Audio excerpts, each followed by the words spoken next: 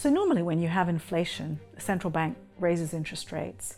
That reduces demand in the economy and helps bring down prices. This inflation is a little bit different though, because it's about the supply side of the economy. It's really, to a large extent, driven by what happened with the war in Ukraine and what that's done to energy prices, and also some of the aftermath of COVID and the pandemic and how global trade was so disrupted as a result of that.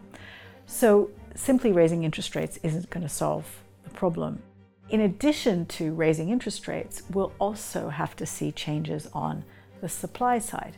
So for example, if the war in Ukraine ended, that would put much less pressure on energy prices.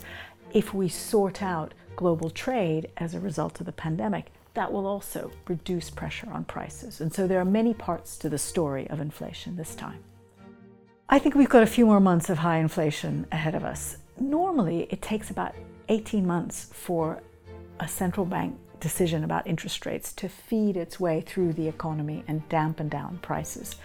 So I'm afraid we've got many more months ahead of us of high prices.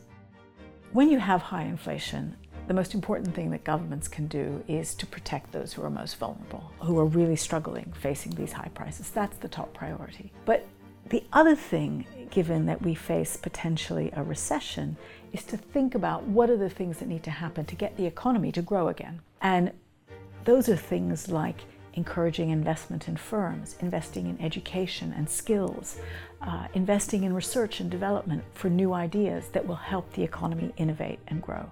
And so for me, the most important thing is that whatever room for maneuver the government has, it's focused on those two things: protecting the most vulnerable from inflation and helping the economy grow again so that we can all be better off.